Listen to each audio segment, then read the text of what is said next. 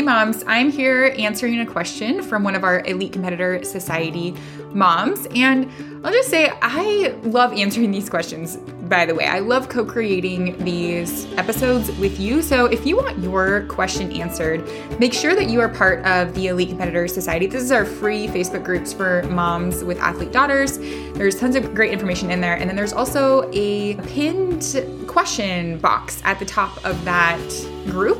And that's where you can put your questions. And I pick one a week to answer on the podcast. So make sure you do that. The link for that will be in the show notes.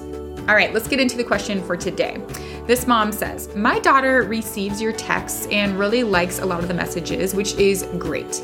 However, her performance anxiety isn't self-inflicted. It's more of a domino effect. I say this because she goes in confident and she will make a mistake. She's 15, but her coach will absolutely berate her and her teammates on the court in front of the other team members.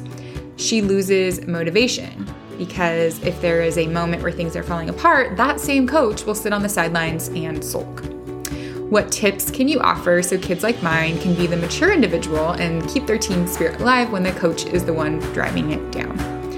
First of all, thank you so much for this question. I know that many of you have been in this situation before, and if you haven't, you might be in it in the future, so good for you to listen to here. And I just first want to say that's really hard to watch as a parent. Like, let's just give some space to that feeling of watching your daughter be rated in front of other people and in front of her teammates. Like, that's just hard. It's hard for us as a parent to watch. And then it's also hard to see the leader of that team act in this way and sulk and kind of bring down the team morale. Yeah, super tricky. So there's one thing I really want to dive into. Like, there's a lot of different angles I could go, with this question, but there's one that I do really want to make sure that we as moms, when we're working with situations like this, that we're very aware of. And that is, we want to teach your daughter to focus on what is in her control in these situations. And you say her performance anxiety isn't self-inflicted, like she goes in confident. However, seeing the coach influence her so greatly and cause her to lose her motivation, that is an internal thing as well. So although the stimulus is coming from something outside the coach, or maybe a mistake or the pressure, how she responds is coming from inside her. And so that is what we want to get her back to, of taking back that control and taking back that power, so that no matter what happens in a game, whether it's her coach yelling at her or she makes a mistake or she's, serving a game-winning point, whatever it is, she is focusing back on what is in her control. And it's really easy to get into a victim mindset in this situation. I'm not saying that's what's going on, but we as parents can really, really help in this way. And we want to make sure that our daughters are not putting blame on other people for their performance. And yeah, I'm not saying that this isn't hard and that this is a challenge that she's dealing with. Like, her coach maybe isn't acting how he or she should. However, getting into a victim mindset will quickly just cut off any opportunity for her to actually get better and perform well in these situations. And so one thing that you can do is, first of all, just make sure that you're not speaking negatively about the coach or blaming the coach. If it crosses a line to it's abuse or, that's kind of a different story. But if we're just focusing on they do good things, but in these situations, the coach is responding in this way and it's causing my daughter to shut down.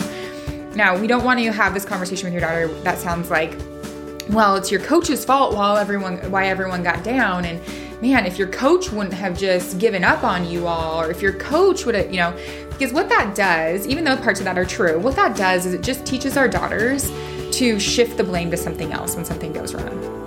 And it's the coach's fault, or it's the ref's fault, or it's my parents' fault, or it's my teammate's fault. And so one question that you can ask her to not get caught up in this victim mindset that we don't want her to be in is saying something like this: there's a lot that's out of your control out there. Just acknowledge that there is. You don't even have to say what it is, but yeah, there's a lot that's out of your control. What is in your control in that situation? And just empower her to come up with some of those solutions. You can't control how your coach responds to a mistake. You can't control what your coach does when the team is losing. There's a lot that's out of your control, and wasting time and energy on what the coach is doing is really just making the situation worse. So just acknowledging that, there's a lot that's out of your control. What is in your control? And brainstorm with her. What is in her control in this situation? And she's 15, so she's old enough to be able to understand, okay, my mindset is in my control. My ability to stay focused, my encouragement to my teammates. All of those things are totally 100% in her control, and she can be focusing on those things instead of focusing on what her coach is doing or what her coach is saying to her. And to add on to that, the next piece that I would say is brainstorm some of these solutions and then have her pick one that she is going to focus on. Go in with a plan. The best thing your daughter can do is go in feeling confident, empowered, and with a plan. And so just pinpoint a moment. When my coach yells at me, I will. And choose one of the strategies she came up with. I will take a breath. I will focus on increasing my communication with my teammates. I will, athletes in our elite competitor program have reset words and mistake rituals that they use. And so we have them identify the situation, identify what skill they're going to use, and then they visualize it. And so that is just really empowering because then they go in with a plan. And they know exactly, okay, my coach is yelling at me. All right, here's what I'm going to do. And that just helps them feel confident that they can go in and do that and not be pulled down by their coach. I would keep it simple. Just choose one thing and go with that. Or maybe the situation is when my coach is sulking on the sideline. I will. Da, da, da, da. Okay? So that is what I would suggest in this situation. Again, there's a lot of different angles that we could talk about this around, but key thing is really avoid going into that victim mindset and blaming other people for her lack of motivation or how things are going. And you can frame that as, there's a lot that's out of your control, but what is in your control? Help her brainstorm what's in her control in this situation and then equip her with a plan so when she goes into that situation, she has things that she can be doing. All right, moms, I hope that this was helpful. Remember, your daughter's mental game is her biggest competitive advantage.